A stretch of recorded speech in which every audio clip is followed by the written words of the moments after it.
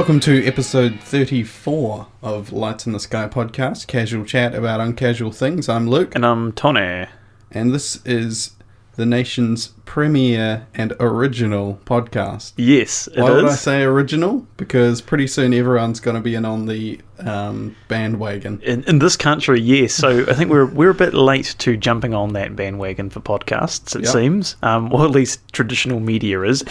New Zealand is labelling podcasts the Netflix of the ears.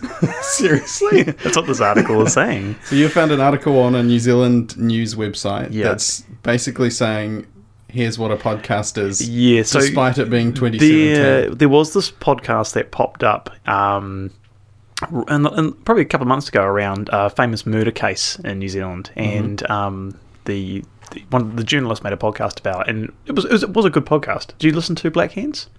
Black Hens? Hens. Hens, like chickens? Hens. No, but I do listen to... I've just started... I was excited because I found another New Zealand-y podcast. I've been listening to Kiwi Crimes podcast, which is like a... I would like to listen to that potentially. So it's just one person, well, in the early episodes at least, the ones that I'm up to, just recounting some tales of, unsolved murders or solved murders even. Nice. Should we just put this on in the background, just duck out for a while, and phone this one in? Yeah, they're pretty short episodes, like 10 to 15 minutes. Like you could churn through them pretty easy, with just an afternoon's chores around the house, as you tend to do with podcasts, or the odd commute here and there. Oh, the logo's got a kiwi on it. Yeah. It's nice to hear from other New Zealandies. How do they have 9 reviews and they've only got 9 episodes? Come on. I think they're well entrenched in the scene. So looking at the Twitter and stuff from Kiwi Crimes podcast, which I should look up. Like, there's no point talking about it if we're just kind of not even going to plug. So this is just kind of a one-man band. There's a good review here. They could be talking about our podcast. So amateurish, it made me cringe. Unlistenable. Imagine if we got that, like you'd finally get a review. Is that a review of Kiwi Crimes podcast? Of Kiwi Crimes, brilliant. Yeah. Everything else is 5 stars. I've only listened to the first one or two. And they got that one horrible rating. Oh, sheesh. At Kiwi Crimes Pod is their Twitter. Hey, Sarah, 45 hours ago, said, love true crimes, love podcasts, love being a Kiwi. Very nice. Thank you, Sarah. It's not our podcast, but still. Just read other people's podcast reviews. Yes. That's what it's come to. Hosted by Jess, a podcast telling the stories of the missing, murdered, and more from Aotearoa, which is New Zealand. Yes. So the article says, so do you want to start a podcast? And it says anyone can start a podcast, although levels of professionalism, audio quality, and general listenability may vary. Mm-hmm. I mean, if you listen to our early ones, apologies, etc. But making a podcast is the relatively easy part. The harder question is, how do you distinguish your podcast about cooking tips, cats, or an episode-by-episode analysis of Buffy the Vampire Slayer from the more than 350,000 other active podcasts hosted by Apple alone? You ringing? My work phone's ringing. Is it a work emergency? Do we need to take this? No, I'm just going to turn it off. Call declined. Nice. I don't even know why I have this phone on me. It's the weekend. So, it talks about the, struggles of promoting your podcast. And that, because going into this for us, it wasn't about getting listeners. It was about just finding a bonding activity. A male bonding activity that we didn't have to touch wieners with. It's an excuse to catch up every weekend without having to pay for tickets to rugby games. Yeah. Because we were going to the rugby, but then we just talked the whole way through. And exactly. And we're like, catch up. So we're paying to sit outside in the cold and drink really expensive beer. Yeah. And now we can drink home brew. Well, no, we don't make home brew. Well, we could. I could make home brew. We could gather on Saturdays and drink energy drinks, like we tend to do. What we're doing at the moment. Yeah. Definitely that's a thing though. If we were doing this to chase listeners, I could see how that's a hard graft. We've got some very good numbers, but we're damn near 30-something, 34 weeks. What does that equate to in months? Loads of months into this. Well, this is where we might be able to sort of get some of this back. So, so when media companies start applying to New Zealand On Air from this month for podcast funding, so we could do that. We can apply from this month, yeah. Seriously. This is one of the costs they will hope to recover. Well, the previous paragraph said journalist time. Right. Well, we spent a bit of time. I spent a bit of time this week getting stories and stuff, and you spend a lot of time editing. I go to Wikipedia. Yeah. It doesn't go there itself. So, New Zealand Air spokeswoman says that the level of funding depends on such factors as the budget for the content, or ours would be big budget. Yeah, obviously, we've got to get some bank. The audience size, well, significant for us. Yeah, huge. And the significance of the platform and how much investment there is. Well, that ironing board cover doesn't pay for itself. That's a bit of a... I don't know if you gave a shout out to the ironing board cover last week. So the ironing board that is podcasted on is now got a new ironing board cover from the high quality New Zealand chain called The Warehouse. Mm-hmm. When I actually bought that, it was like obviously someone had returned it because it was like out of the bag already and like ripped open and taped back together. So that's $10 that I'm not going to get back unless I apply New Zealand On Air. It'd be nice if they did the decent thing and shouted us to Roswell, New Mexico. Yeah, we could interview some peeps. So ahead of the first podcast funding round, the question is hypothetical. We always have hypotheticals. We will have to wait and see what applications we receive. So we'll be putting ours forward. Yeah, no doubt. Absolutely. So probably not. But no, we wouldn't. Well, we wouldn't get it, but we're putting it forward. At least they like dick jokes. We could play them the episode of you taking dick pics with a Mars rover to get funding. If we get funding for that, that award-winning content. Yeah. I mean, there's enough true crime on podcasts. I mean, I like true crime podcasts, but how many dick pic podcasts are there? There's a niche. It's a niche. A dick pic niche. It's a big niche, depending on how much you rub it. Yeah. And with that, maybe we move on. Okay, so like we often do at the start of the show, we have some casual chat about some casual things. We have had hypothetical questions. Mm-hmm. We've had the odd game. We had the wee dice game last week. Oh, we should also say we haven't figured out a method to give away the book yet. So this is only one day after we record. It's just over 12 hours since we recorded that last episode. So I basically went home. We haven't even come up with a title for the last episode yet. So So we haven't figured out a method for the book, and spoiler alert, we won't figure one out for next week either because we're recording that straight after this. But consider yourself lucky because it was either this or we have like 2 months off. Yeah. Or is it a month off? It was 3 months. It was 4 weeks in a row, which equates to 7 months, I believe. There you go. Yeah, sweet. We both flunked math, so. So we haven't figured that out yet, but we will, and we're still very excited about it. We're still reeling from the reveal from last night, which was last week for our dear listeners. Okay, so at the top end of this one, on a buzz from that, and it's not just my sugar-free Red Bull. So there's a thing, I don't know if you're familiar with Reddit. I'm very familiar. Are you? Not really. Where people do something called an AMA. Ask me anytime. So what I was thinking is we do a AMA for you, and we call it Tone AMA. Tone AMA, yeah. So I'm just going to throw you some questions and basically ask you anything. Okay. So that way you can get to know you, get to know all about you. What if I get the question wrong? Yeah, it's the risk we take, I guess. It is a risky business. Business. So I thought I'd start it with a simple one. Okay. We've all heard dietary concerns. We've heard mortgage concerns. We've heard street signs, rubbish bins, concerns, cars, washing-related concerns. So I'm staying away from all of that, and I'm just going to throw out there favorite / top 3, or what's in your mix for best sci-fi movies. or TV shows? And I'm putting you on the spot here, but I've copped a lot of stick for things like Terminator, having not seen it. I love Terminator. Terminator 2 is really up there. So when I'm thinking of movies myself, I often think of like, what's a really good one that I've watched in the last year? But then there's also classics that come back to like, what was the movie I would watch if I was like home off school, sick in bed or whatever? That kind of comfort movie, nostalgia type stuff. I want to see what the official top 10 sci-fi movies are. That's a good point. So with Terminator, I know Terminator was one that you used to watch a lot. Yeah. So would that be up there?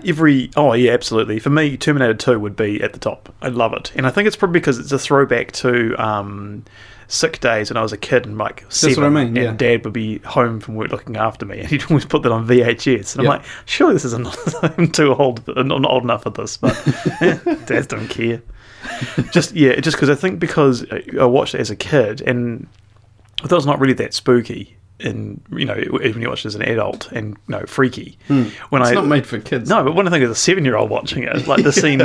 You haven't seen it anyway, but yeah, no, the scene I haven't seen Terminator 2. where Sarah Connor gets obliterated by a nuclear bomb at a park, Spoilers? and it's just like, I mean, it's a flash forward. Okay. It used to freak me out considerably. There's a lot of these old school movies that are on this top 10, like E.T., Star Wars. Where do you fall in the Star Wars thing? They put Matrix in there. I'm not on board. Really? Never been on board. Yeah, I struggle.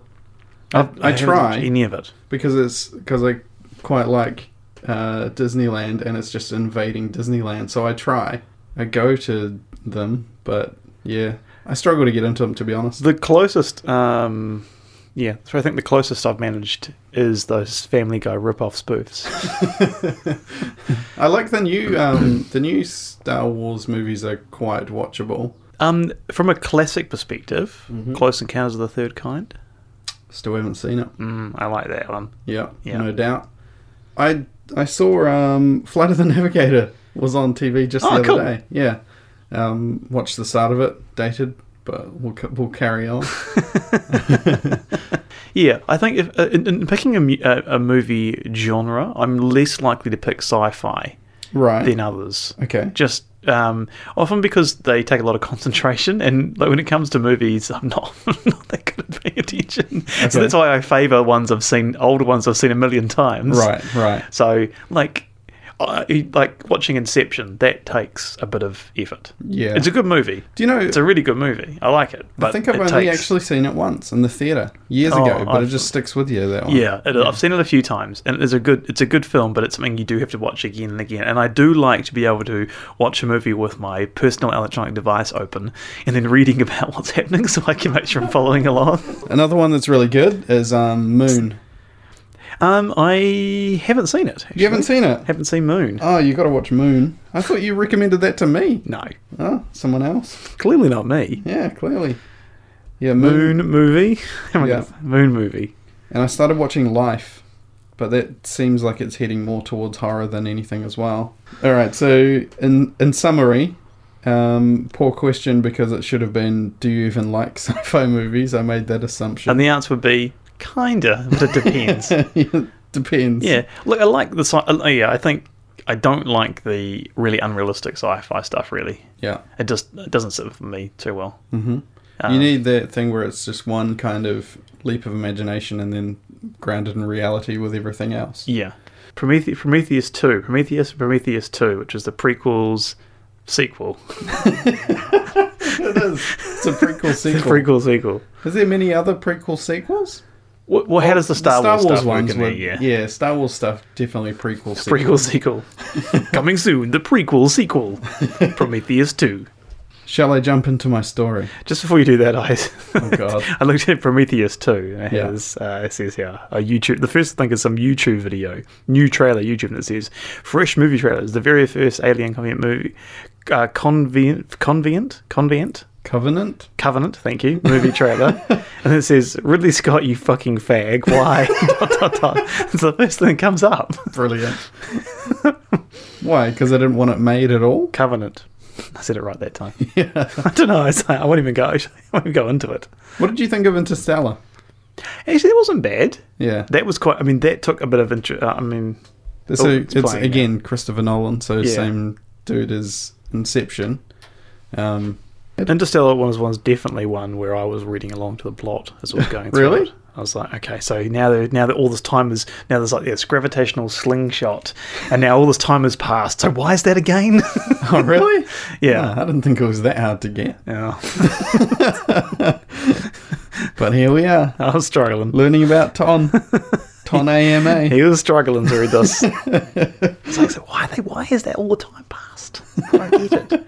Why is 50 years past now? It's so weird to want to read along with it. You could totally do that with something like Game of Thrones. I think I would get more into Game of Thrones I had a whole chart out on Game of Thrones. Yeah, I just gave up. Of seasons. Yeah, I need to. I'm going to try it again. But I had a whole chart out tracking all the family lineages, and the family trees. I'm like, okay, so he's doing her. Oh no, they're doing each other. Oh, but they're on the same. They're on the same.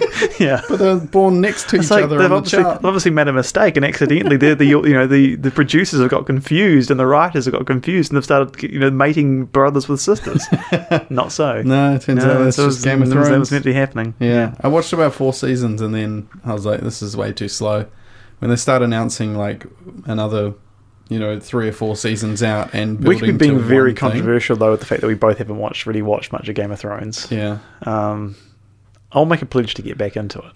Okay. Yeah. Okay, you can bend like that. I'm gonna say I'll watch it at some stage, but I want to catch up before this final season comes out, which I've got 18 months. So yeah. 18 months. Yeah, until the next season comes out, the final season. Well, they can't be too angry because Rick and Morty was 2.5 years or something. Oh. I still haven't caught up. Yeah. I wonder if we're talking too much about nonsense and not enough about paranormal stuff and people are actually interested. I think we probably are. Yeah. I think we're probably talking too much crap in this one. Yeah, I think we are. So I'm going to jump into my story. Okay. And this is around the Greenbrier ghost, which I'm going to struggle with that word. So is this the ghost who trials a trial? Something like that. Come along with me on this journey. Can I hold your hand? No. Okay. The alleged ghost of a young woman in Greenbrier County, West Virginia, United States, who was murdered in 1897, initially judged a death by natural causes. The court later declared that the woman had been murdered by her husband following testimony by the victim's mother, in which she claimed her daughter's spirit revealed the true cause of death. Okay. Let me give you some background. Please. So hopefully that brings some people back in. Has anyone left? Yeah. Alva Hester, the murder victim, was born in Greenbrier County sometime around 1873. It's a shame they called it that name. It's a shame for me. So these days, yeah. Yeah. I couldn't pronounce covenant. Covenant before. Almost nothing is known of her early life other than she was brought up near It's weird when there's words you can't pronounce. Richlands, and she gave birth to a child out of wedlock in 1895. That is scandalous. In October 1896, Zona met a drifter named Edward Stribling Trout. Sorry? Edward Stribling Trout Shoe. What? This is not even made up. A drifter named Edward Stribling Trout Shoe, who I'm going to call Ed. He had moved to the county in search of a new life and to work as a blacksmith. He found work in the shop of one... He should have called himself Smith. He's going to pick a stupid name.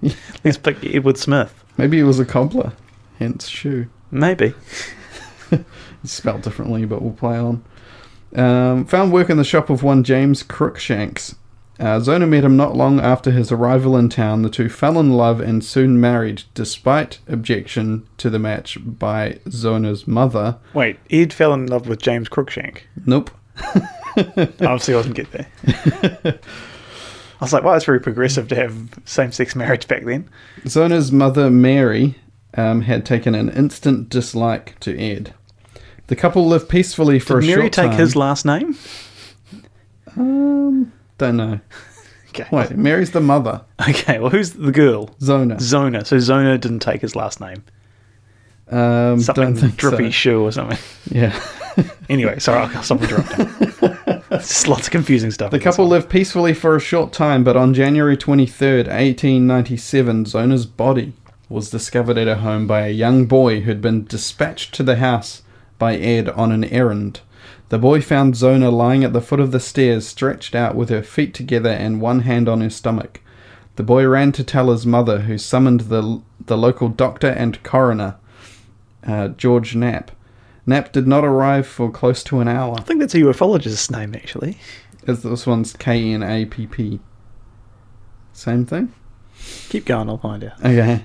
By the time the doctor arrived, Shu had carried his wife's body upstairs to the bedroom and laid her out on the bed. He dressed the corpse himself. This was unusual, as traditionally the job of washing and preparing the body for burial would be undertaken by the women of the community. Nevertheless, Ed dressed her in a high-necked dress with a stiff collar and placed a veil over her face. He remained by the corpse while Dr. Knapp examined it, cradling his wife's head and sobbing. Ed, noting the husband's grief... Knapp, the doctor, noting the husband's grief, gave the body only a brief examination, noting some bruising on the neck when he tried to look closer. While he was leaning in to get a closer look around the neck, Ed reacted so violently that Knapp ended the examination and left the house.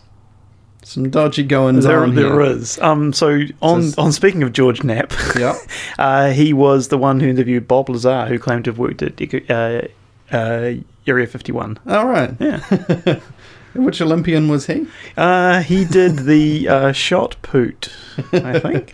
Actually, he's holding some discus type award at the Peabody, so that must be maybe for shot put. There you go. I said discus and shot put.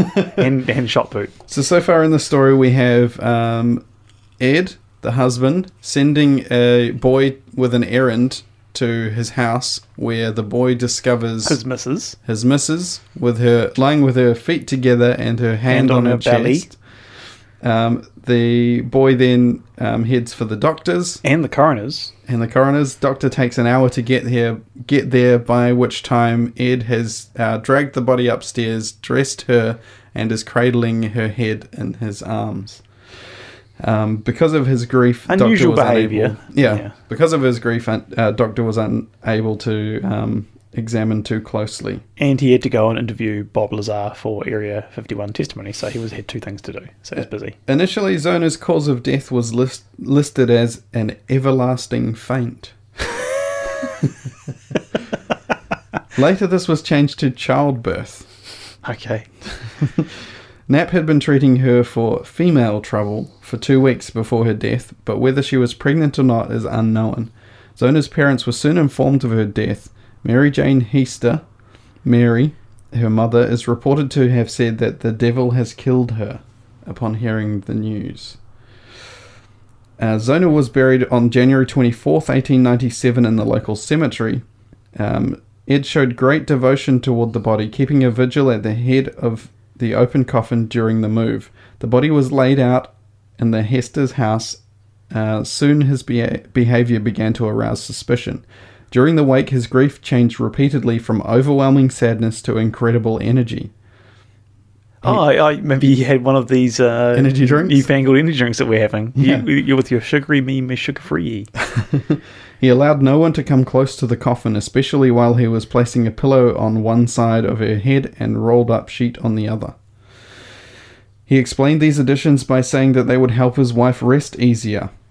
He also tied a large scarf at the corpse. So it's probably not going to help, but large scarf at the corpse's neck, explaining tearfully that it had been her favourite. When it came time to move the corpse to the cemetery, though, several people noticed that there seemed to be a strange looseness to Zona's head. Oh. For her part, Mary Hester was convinced that her son-in-law had murdered his wife. After the wake, she removed the sheet from inside the coffin and tried to return it to him, but he refused it. She noticed an odd odour about it, so she washed it. The water in the basin turned red when she dropped the sheet in. The sheet then turned pink, and the water cleared. The stain could not be removed, which Mrs. Hester interpreted as a sign that Zona had been murdered. Oh, do we have any, scary, dramatic music or something like that we can add in? No. Damn. She began setting workload for you, aren't I? Yeah, you are. That's why I'm refusing. She began to pray, and every night for 4 weeks kept up her prayers, hoping that Zona would return to her to explain what had happened. According to local legend, Zona appeared to her mother in a dream 4 weeks after the funeral. She said that Ed was a cruel man who abused her. Aww. And who attacked her in a fit of rage when he believed that she had cooked no meat for dinner. Oh my god, he would not sit well with me then. Exactly. I mean, I would find it understandable. I like to eat meat. Every second week. He broke her neck to prove this. The ghost turned her head around until it was... he broke her neck, comma. To prove this, the ghost turned her head around until it was facing backwards. Oh, that's a bit spooky. Where do you think that fits on the scale of unreasonable overreactions? Like breaking someone's neck because they didn't cook meat? Yeah. I mean, on one end of the scale, you would say, thank you for cooking dinner despite it not having meat. Yeah. On the other end is probably breaking someone's neck. Was she doing Meat-Free Monday? Did she pioneer Meat-Free Monday? Maybe she and was that's why it never really caught on until maybe it's making a resurgence over 100 years later. Maybe she was trying what we try, which is vegetarian every other week. Yeah, she was. It was just that first Monday. She was like, honey, I'm just trying to, diversify our diet. Supposedly the ghost appeared at first as a bright light, gradually taking form and filling the room with a chill. She is said to have visited Mrs. Hester over the course of 4 nights. Armed with the story allegedly told to her by the ghost, Mary Jane Hester visited the local prosecutor, John Preston, and spent several hours in his office convincing him to reopen the matter of her daughter's death. Do you think back in those days, though, like actually not feeding someone meat on a Monday would be a reasonable excuse for murder? Do you think you probably get away with it? It's like, well, she could have just cooked meat. It's like, bitch, please, cook some meat. Exactly right. Whether he believed her story of the ghost is unknown, but he did have enough doubt to dispatch deputies to re-interview several people of interest in the case, including Dr. Knapp. He was likely responding to public sentiment as numerous locals had begun suggesting that Zona had been murdered. Preston himself... I made one myself, because you wouldn't do it. This is kind of a true crime podcast this week. True crime podcast. Yeah. That's where we get aroused and prod each other with our boners. Yeah, maybe it's just a podcast. Preston himself went to speak to Dr. We just pioneered a new type of podcast, a podcast. Let's get some New Zealand on-air funding for that. Oh, it comes back to boners again, doesn't it? And willies. Preston himself went to speak to Dr. Knapp, who stated that he had not made a complete examination of the body. This was viewed as sufficient justification for an autopsy, and exhumation was ordered and an inquest jury formed. Zona's body was examined on February 22nd, 1897 in the local one-room schoolhouse. Ed had vigorously complained about this turn of events, but was required by law to be present at the autopsy. He responded that he knew he would be arrested, but that no one would be able to prove his guilt. The autopsy lasted 3 hours and found that Zona's neck had indeed been broken due to a lack of protein in the cooking pot. According to the report published on March 9th, 1897, the discovery was made that the neck was broken and the windpipe mashed. Ooh. Like the vegetables on the stove. On the throat were the marks of fingers, indicating that she had been choked. The neck was dislocated between the first and second vertebrae. The ligaments were torn and ruptured. The windpipe had been crushed at a point in front of the neck. On the strength of this evidence and his behaviour at the inquest, Ed was arrested and charged with the moida of his wife. Ed was held in jail at Lewisburg while waiting for the trial to begin. During this time, more information about the past was coming to light. He had been married twice before, his first marriage ending in divorce with his wife accusing him of great cruelty. His second wife died under mysterious circumstances less than a year after they were married. After trying to convert him to a vegan diet. Yeah, Zona was his third wife, and Ed began to talk of wishing to wed 7 women. He freely spoke of this ambition while in jail and told reporters that he was sure he would be let free because there was so little evidence against him. Really? I think it's quite convincing, to be honest. Yeah, I mean, this is an open and shut case. Yeah. We know the guy didn't get any meat that night. I know, yeah. So, like, what else could he have done? He's clearly done it. But because he was starved of meat, maybe he didn't have the energy and the because of the lack of iron in his diet, and he couldn't possibly have hurt someone. The trial began June 22nd, 1897, and Mary Hester was Preston's star witness. He confined his questioning to the known facts of the case, skirting the issue of the ghostly sightings. Wise. Perhaps hoping to prove her unreliable, Ed's lawyer questioned Mrs. Hester extensively about her daughter's visits on cross-examination. The tactic backfired when Mrs. Hester would not waver in her account despite intense badgering. As the defence had introduced the issue, the judge found it difficult to instruct the jury to disregard the story of the ghost, and many people in the community seemed to believe it. Consequently, Ed was found guilty of murder on July 11th and sentenced to life in prison. A lynch mob was formed to take him from the jail and hang him, but the mob was disbanded by the deputy sheriff before any damage was done. Sounds like fun to be in a lynch mob. Does it? Yeah. It really says That's something about your character. That's high energy. You want a lynch mob that like goes and, builds things though. You don't want like one a that goes helping and one. Yeah. You want like a charitable lynch mob. Yeah, a charitable lynch mob. You go and build shelters for people. Like that lynch mob that followed around Jesus. There's 12 members of his lynch mob.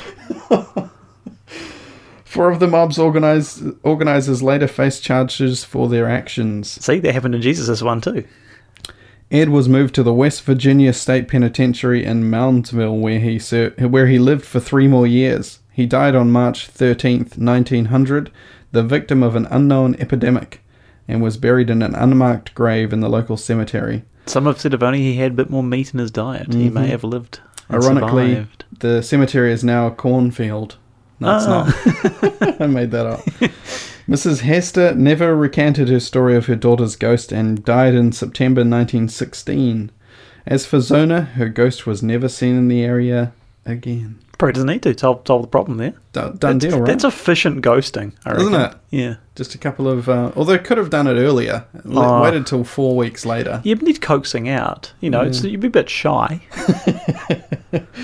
You need to... show off your ghost powers. Yeah.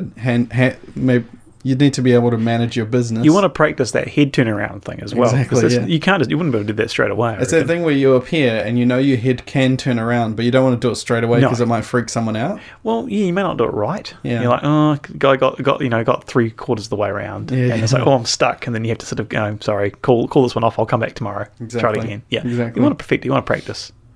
The perfectionist of Ghost. Okay, so shall we jump into any further questions? Any other comments? What are your thoughts on that?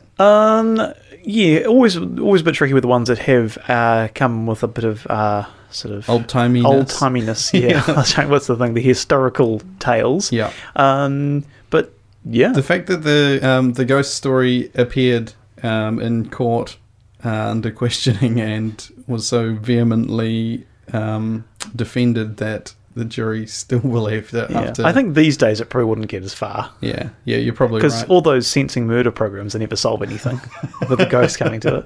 Yeah. All the sniffing murder parodies. Perfect. Yeah. All right, we'll move on. Okay. Should we book it? Yeah, I think this time around is... That sound you hear is fresh from 1982. Mm-hmm. This is the last segment of the show where we dive into the 1982 Reader's Digest version of Mysteries of the Unexplained, flick to a random page and read out some of the tales that were prominent in the 80s. It's flicking well today. Good bit of movement there. So yeah, further update on the fact that we have 2 books. Got 2 books. We've got one shelved. Awaiting its fate. Hasn't been shelved, isn't it? We've shelved it forever and it's disappeared and it's off the face of the earth, but we've literally put it on a shelf. If anything could be shelved without question, it's a book. Yes. We've shelved the book. We're like, no. It's in a bookcase. Okay, so let's get good tales in here. Good tales in here. Did you start the music? No. I did.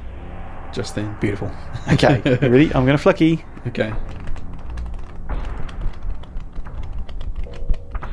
Stop. We haven't made it all the way to the index page yet. So this is there's some almost, Longan I'd say that's here. about 88% of the way through the book towards the back. For those of you playing at home.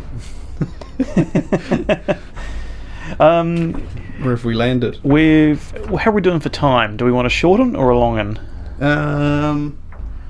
Middle one? Middle one, alright, I'll give you a middle one. Yeah. So, we're definitely in some UFO one. Oh, really? Yeah. So you like UFO ones? UFO. Interesting, that's way up the back of that book. U. F? Oh. Is it alphabetical? I don't know. I have no idea.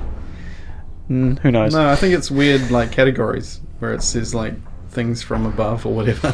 Actually, what is this category called? I mean, I can tell it's UFO because I can see a flying disky.